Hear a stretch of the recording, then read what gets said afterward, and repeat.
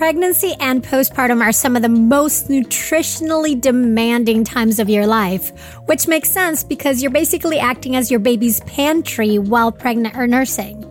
That's why the quality of your prenatal supplements is so vitally important. Hands down, the one I recommend is Needed. So I'm thrilled to say that if you use the code BIRTHFUL at thisisneeded.com, you can get 20% off your first month of Needed products. Needed is the #1 nutrition brand recommended and used by me and over 4,000 practitioners, from nutritionists to midwives, functional medicine doctors, and OBGYNs.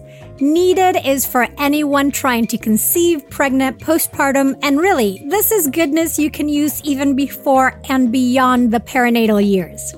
Along with prenatals, Needed offers premium supplements for every stage, from egg quality support to a lactation support plan, a stress and sleep support plan, and a gut health plan. In fact, I've had clients rave about Needed's pre- and probiotic formula, saying how much better it made them feel compared to their usual probiotics.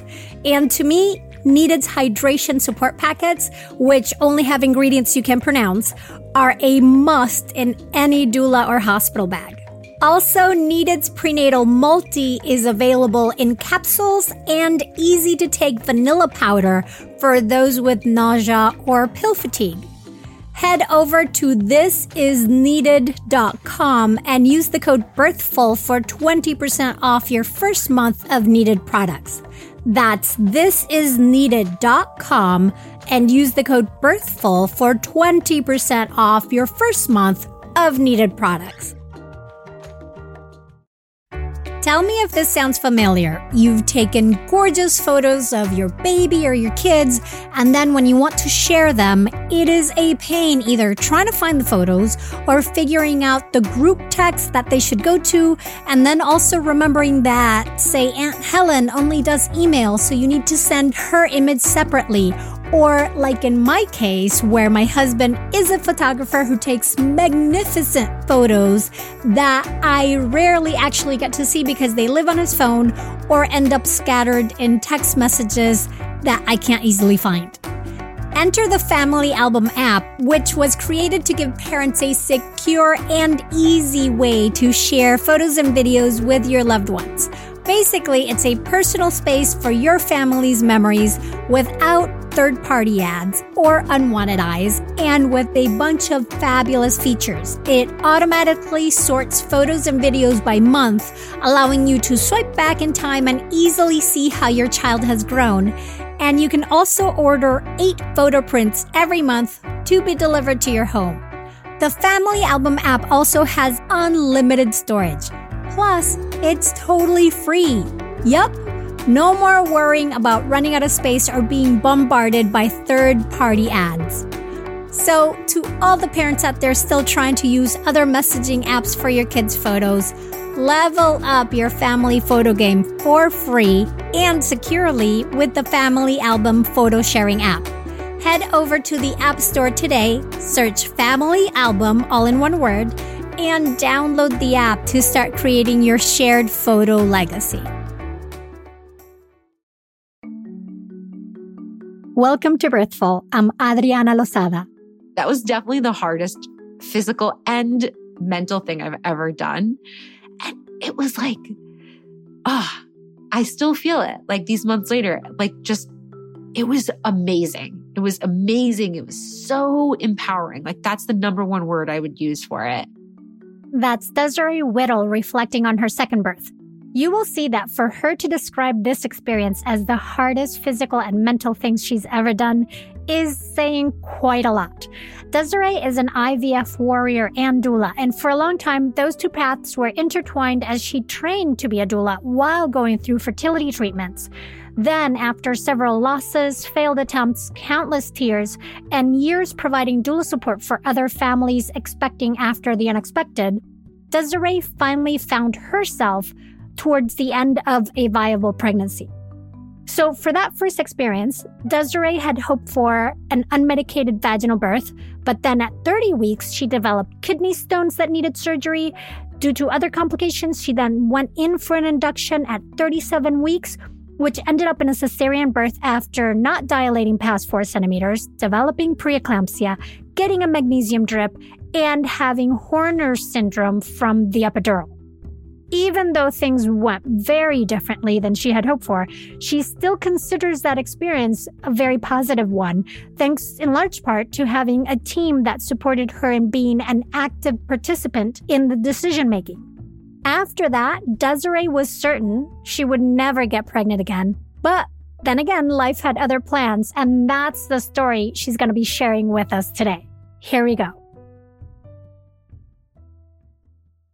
Welcome, Desiree. I am really, really happy to have you on the show to hear your story. Thanks. And before we do that, tell us a little bit about yourself and how you identify.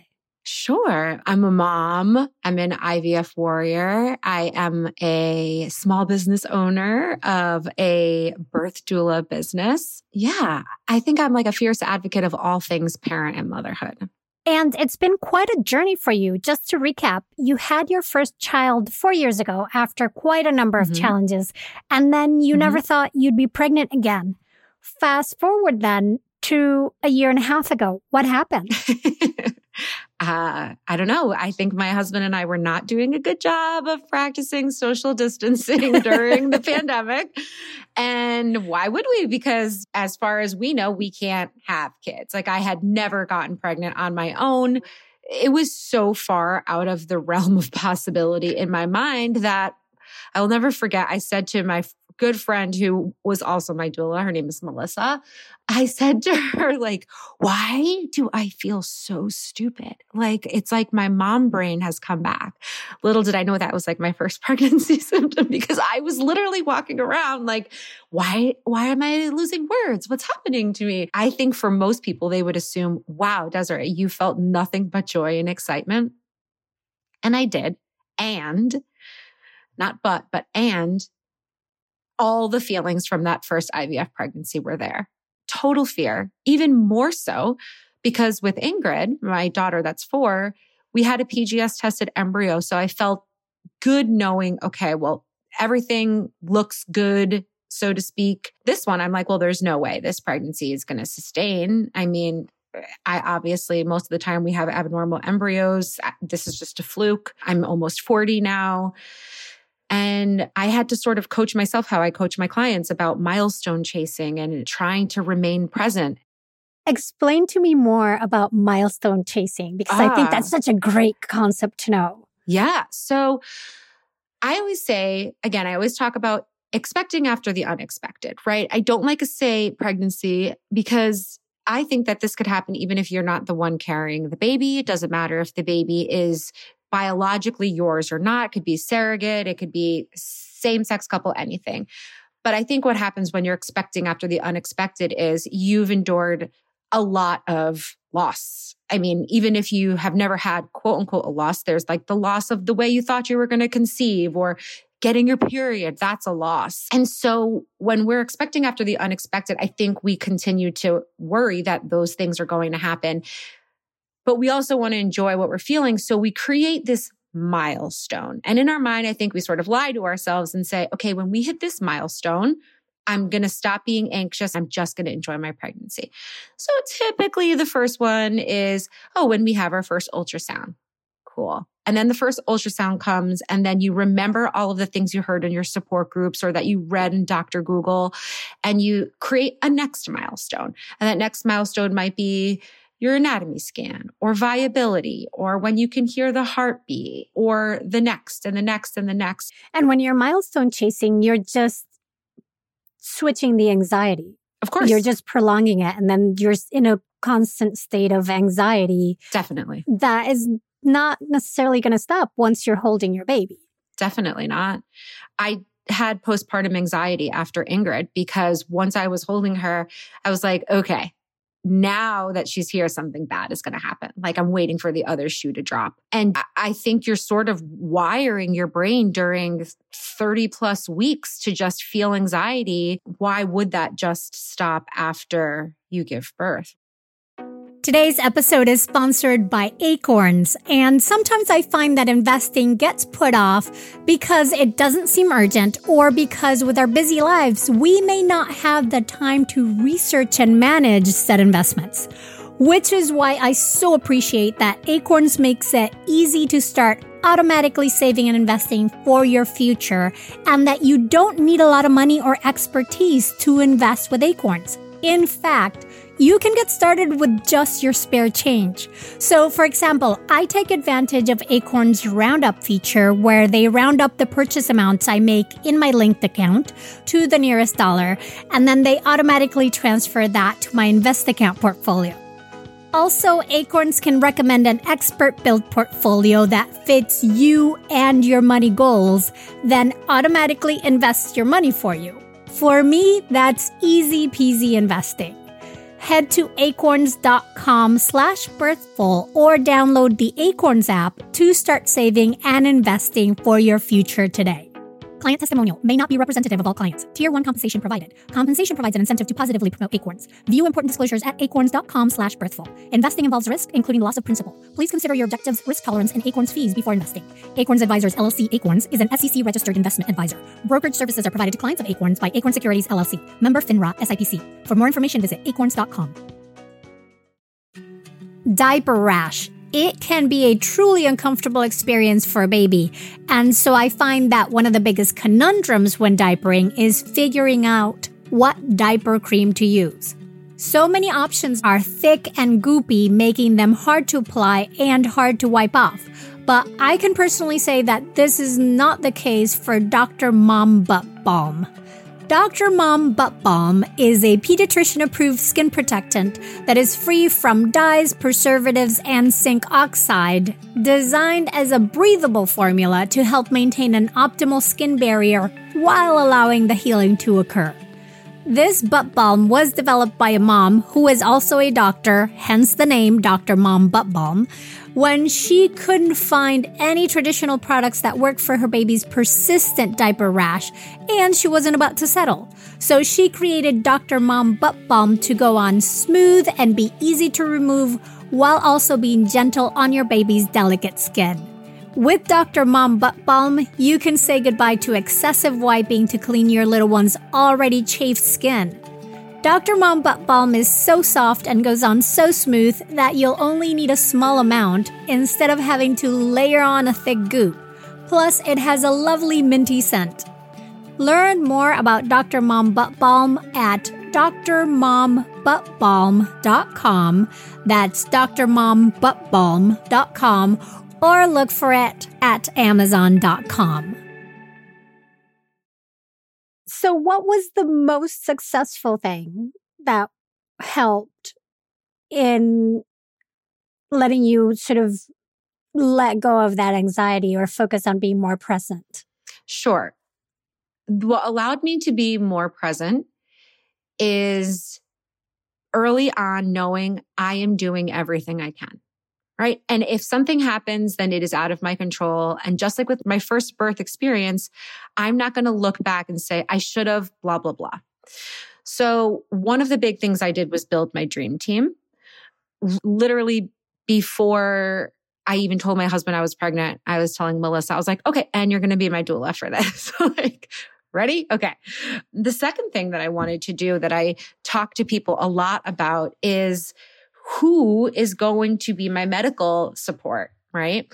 I really wanted to have my daughter via a vaginal birth. And so first and foremost, I didn't want to find a provider who was VBAC tolerant, but rather pro VBAC. So that was the first thing I had to check off the list. The second was knowing what I knew about COVID policies. Where am I going to be able to have both my partner and my doula? Because a lot of places were limiting the amount of support. And then the next thing I wanted to do was focus on my mental health. So I made sure that I had my therapist on speed dial. and sort of working through my fears and any trauma that I maybe didn't realize I had from my first birth, knowing that my daughter was asynclitic and I could have done better work with my body. I also started doing chiropractic very early on, as well as pelvic floor PT, as well as prenatal massages. And I even started floating during pregnancy, which was, it was so great. What were the benefits that you were feeling from it? Okay, so being pregnant when you have a toddler is crazy because they're not ready for the pause button. And just life, my business is really busy. And so it was like 90 minutes set aside that I had just for me and my baby to connect, which I loved. I also always walked out of there feeling much like lighter and comfortable in my body. Sometimes I would be sort of puffy and swollen and I would come out and I could spin my wedding rings around. I felt like the anti-inflammatory properties. And I also felt like I was giving her a lot of room to move, but just the relaxation benefits, because sometimes it's hard to just really stop and pause and do nothing. And so I loved that. I loved it. So you have your team set up. You are working on like all your physical, mental, chemical and emotional aspects. Yep. Then how did it start? Just like the birth worker's curse, you think it's going to be what you want, right? So pregnancy's going pretty well, I think. And my providers just decide that they want to start checking my urine a little bit earlier because I had preeclampsia with my first. And while my blood pressure is okay, we're sort of seeing this rise of protein in my urine. So we're going to keep an eye on it. And we sort of talked about an induction at 39 weeks, which I felt okay with. I knew it was my decision. And it was sort of, let's see where we're at 39 weeks. And if you're not comfortable, we'll wait. So 2 things about that. I weighed like the risks and the benefits. I talked with Melissa a lot about it. The second thing is that I made sure I told nobody about a possible induction because I knew I would get lots of calls asking what was going on. And I didn't want to be distracted in my mind about just letting it happen. So when I decided, okay, we can probably do the 39-week induction, the first thing I did obviously was talk about like, well, how would we induce, right? Because I'm trying to stay as intervention free as possible. Now, obviously I've already introduced interventions, but unnecessary medical interventions. And the thing that I decided to do was start acupuncture. So induction acupuncture, I started at 37 weeks, twice a week. And then at the end of that first week, I agreed to a vaginal exam that if my midwife was able, she could do a membrane sweep so that I could try to show up for my goal was to show up for my induction in a more favorable place. However, one thing that I did when I did do that vaginal exam for a potential sweep was I had decided early on that any vaginal exams that happened, I would not find out what the results of that vaginal exam was. I didn't want the midwife to call out loud, oh, you're blah, blah centimeters dilated, blah, blah face, because it doesn't matter, right? Like it's not a good indicator of when we will go into labor. And I know me personally that I'm like the biggest competitor with myself. And so what if she said something and I thought I was going through all this stuff and then I had another exam and I thought I made more progress than I actually did? I would have already started feeling down on myself. Didn't need that. Yeah. Right? Those are what I call disappointing vaginal checks. Like they can get in your head and really mess things up. Yes. And so I think I was supposed to go in on a Sunday morning. I was supposed to go in for my induction. So I had an acupuncture on Thursday, the 4th acupuncture. Now, every time I had acupuncture, something amazing happened. Like I lost part of my mucus plug or different things were happening. It was so different already from my first experience. And more than anything, right? Like I wanted to experience labor. Like I wanted to feel an uncomfortable contraction. Side note, be careful what you wish for, right? But I wanted to feel it, and I've seen so many people do it, and I just didn't get to feel any of those things. I wanted so badly for my labor to begin spontaneously. And Friday, I'm just like up putzing around, and I'm like, oh, did I just like pee myself? And then I was like, maybe I did. I just probably peed myself, like went to the bathroom. And then a little bit later I moved and like, oh my God, maybe I peed myself again. I'm like, is this a slow leak? Like, what's really happening? So I got on the ball, I bounced, nothing. So I was just kind of hanging out and like wetting myself over and over and over. So finally, after a few hours, I was like, yeah, my water broke. Like, this is not me peeing myself. But I felt a success, right? So right there, I paused. I paused and I was like, okay, count this as a success because your water ruptured on its own, right? And so that's cool. Things could get started, right? Like adding the word yet, just because I'm not contracting, like, okay, I haven't started contracting on my own yet.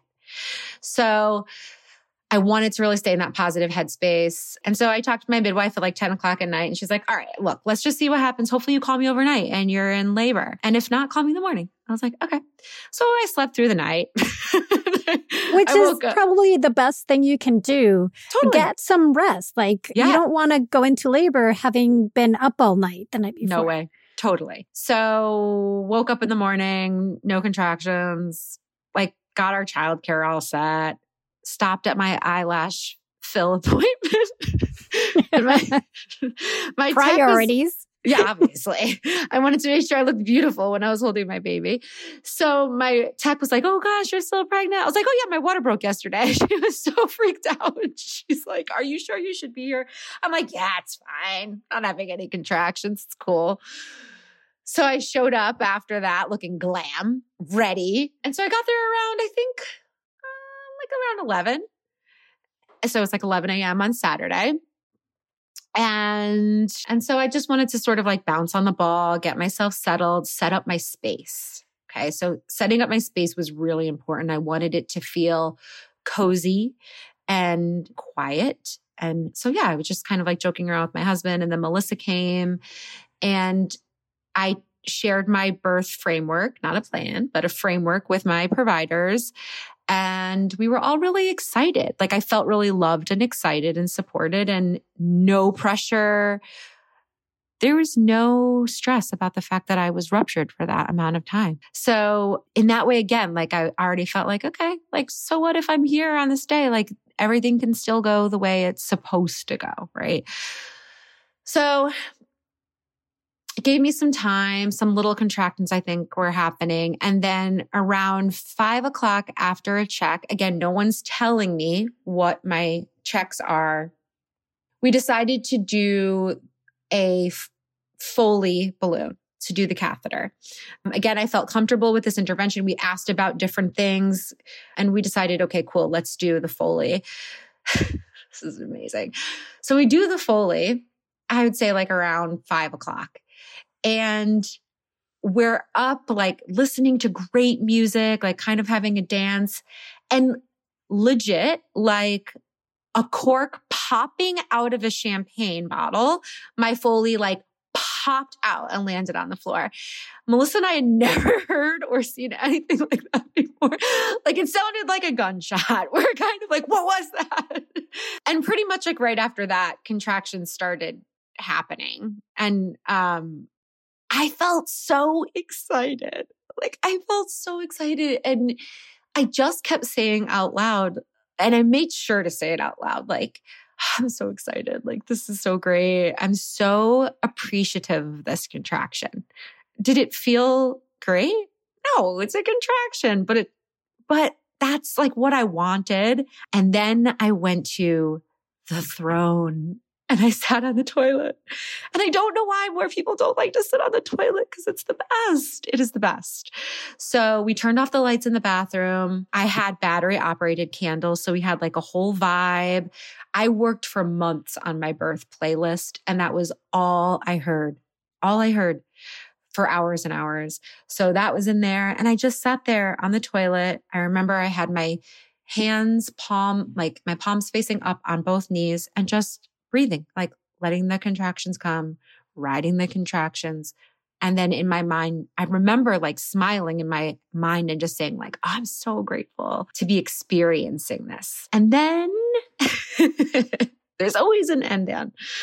And then I remember, I can't even remember who it was, but someone tapped me on the knee and like in a very soft voice, they're like, Desiree, could we check your blood pressure again? I'm like, ugh, why? And first it was like the electric blood pressure, and then it was the manual cuff. And I'm like, oh man, all right, like what's happening? And they're like, look, let's try to like think of some things that we could do to get your blood pressure down. Okay. Because it's a little bit high. And that was kind of like all that was said. Instead of like saying words that would put me into like a negative place. Okay. Like, oh, Desiree, we have to do something now. Right. I think like the way things are said are so important. And I was like, okay, cool. So let's try the nitrous, right? Like, because maybe it's just that things are getting intense and that's what's elevating my blood pressure. So we tried the nitrous. And then I think this is where the things that people say about like being out of your body happened to me. So when I think it's kind of like blurry here, but I think what happened was upon being offered the nitrous, they wanted me to sit in the bed. Okay. I don't know how anybody labors laying down or sitting in a bed. Once I was put in that bed, it was like an animal was let loose. It was so uncomfortable.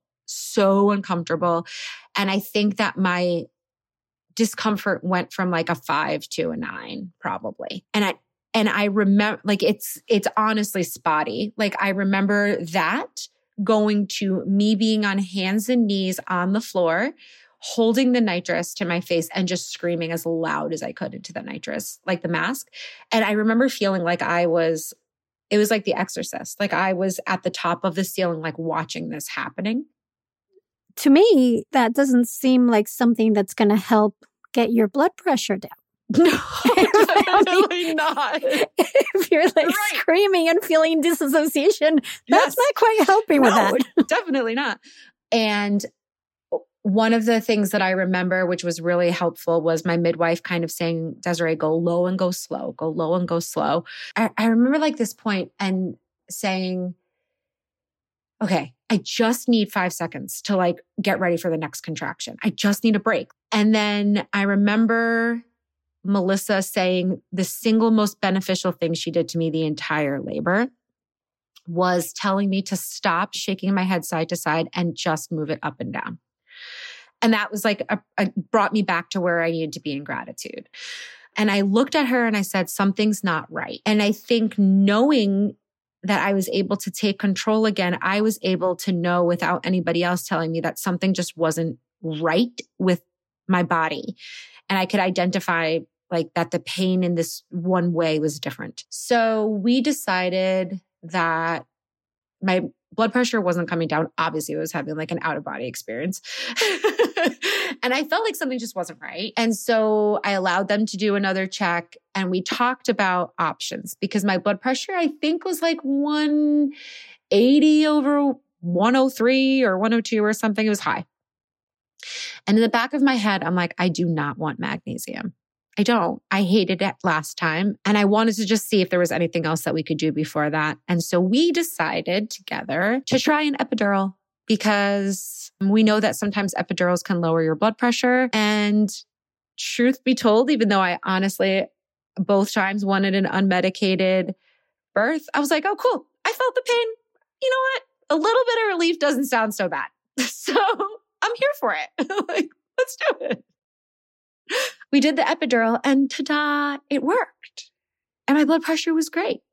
And it wasn't preeclampsia. I mean, epidurals can be a great tool if you need a solid rest. If you are in a point of overwhelm where things are miserable, and that's a miserable experience is no good, have it as pain management. And like you're saying in this case, to bring down that blood pressure, because in fact, that epidurals are really good at bringing down the blood pressure, so much so that they give you 2 bags of fluid ahead of time before Right. getting the epidural to shore up your blood pressure because they know it's going to tank. Right. So I think I got the epidural like close to 11 p.m. I think I slept a little. I think we all kind of just slept a little bit. And then I remember having a powwow with Melissa, and she came over, and I just remember saying to her, I just need like reassurance again, right? Like, am I going to do this? Like, I can do this. And I think the reason why I asked her in that way was not necessarily because I doubted myself, but because I knew she was someone that I could trust 100% and that she would be straight with me, which she was. And then a little while later, I think it was sort of like close to 3 a.m., because I think it was around 3 hours. I was like, Melissa, can you wake up? I said, I'm really shaking a lot. And so a couple minutes later, my midwife came in and did a check. And she's like, yeah, you're fully dilated. I'm like, okay, cool. And then I didn't feel like the urge to push until after 4 a.m. And so during this time, I'm like a little bit resting, but I'm putting myself in a more favorable position. And then I felt like I wanted to push. So 1 hour became 2 hours, became 3 hours, and just kept going. And we just were really trying all of the things to get her to come down and engage. So many different positions that you can be in with having that epidural. I pushed on hands and knees. I was doing like tug of war with the rebozo on my sides, trying everything. And then at the very end, after the 4-hour mark, decided to do Welchers. I do want to explain Welchers just really quickly. It's a position to open the inlet of the pelvis, which means that just knowing that you were doing Welchers, your baby was really high still. So it's really hard to describe. You have to look at it. So you can see it in spinningbabies.com or Google it. Yeah. Yeah. But it is just a position that's like really uncomfortable, lying with your legs off the side of the bed and flat on your back and kind of like helping open that inlet, the top part of your pelvis. Yes. And that definitely worked. And of course, still had work to do after that. I never felt like I couldn't continue pushing. I don't even remember if I felt exhausted or not. I just felt so focused. And I tried to bring myself back to that place where I was in the bathroom, like between pushes, resetting and gratitude. Like, okay, I'm grateful that I got to like do this push. And then I think at the very end, I heard my midwife say the word vacuum. And in my head, I was like, no. So that's not going to happen. You know how to motivate me, I suppose. And then it was like not very long after that, that I just was able to reach my hand down between my legs and feel her head there, which was so exciting. And then my husband, his name is Bill, he really wanted to help catch the baby. And what's really funny is the song Easy Like Sunday Morning was playing while like he had his hand on her head. And the song like just changed over. And then she was born and he helped like grab her and put her on my chest. And it was like the most, I felt like there aren't words for that moment.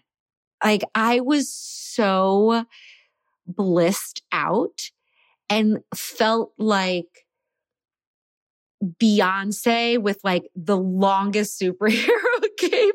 Like it was like the adrenaline high that you get. Like, oh my gosh, it was so incredible and so hard and so empowering. And to this day, like if somebody had a magic wand that was like, okay, exact same birth, same level of pain, same length of time, would you do it? Oh my gosh, I would do it again, like at this very second. It was amazing. It was so cool. And she was so cute she was so covered in birthday frosting and the cutest cone head off to the side because she was asynclitic. Showing you how asynclitic she was. Oh my gosh, so much. And hence 4 hours of pushing. That was definitely the hardest physical and mental thing I've ever done. And it was like, I still feel it like these months later, it was amazing. It was amazing. It was so empowering. Like that's the number one word I would use for it. Well, and I do want people to hear that you pushed for over 4 hours, but you weren't feeling tired. Like the power of those birth hormones, right? It's a different mental space. It's a different body space. And that coupled with having a team that is really invested in trying to figure out how to create a better path for this baby so that they can come out. For sure. Desiree, what a roller coaster. Like, what an amazing story. And thank you so much. Oh, thank you. It was my pleasure. That was VBAC mom and owner of Harmony Birth Doula Services, Desiree Whittle. Desiree specializes in supporting pregnancy after infertility and loss, or as she calls it, expecting after the unexpected. You can find Desiree on Instagram at Harmony Births. One thing you can do for you is learn about the different positions that you can use for labor and birth and practice them ahead of time. This is going to give your body some muscle memory and allow you to become familiar with some of the less straightforward ones, like the Walters position mentioned by Desiree. To make that easier for you, we've included a link to the position in the show notes. Then the one thing you can do for the rest of us is share, support, and contribute, if you can, to the VBAC Facts Academy BIPOC Scholarship Fund. This fund helps make VBAC education more accessible. Learn more at academy.vbacfacts.com. You can connect with Birthful on Instagram at Birthful Podcast. And to learn more about Birthful and my birth and postpartum preparation classes, go to birthful.com. Birthful was created by me, Adriana Lozada, and is a production of LWC Studios. The show's senior producer is Paulina Velasco, Jen Chen is executive editor, Cedric Wilson is our lead producer, Kojin Tashiro is our associate sound designer and mixed this episode. Thank you for listening to and sharing Birthful. Be sure to follow us on Apple Podcasts, Good Pods, Amazon Music, Spotify, and everywhere you listen, and come back for more ways to inform your intuition. Hey, Mighty One. Did you know that if you started listening to one Birthful episode per day at the start of your pregnancy, your baby would be about 3 months old before you got through all of them? That is so much Birthful. So to ease us into the summer and to help you catch up on your listening, we're going back to releasing 1 episode per week instead of 2. Now you know.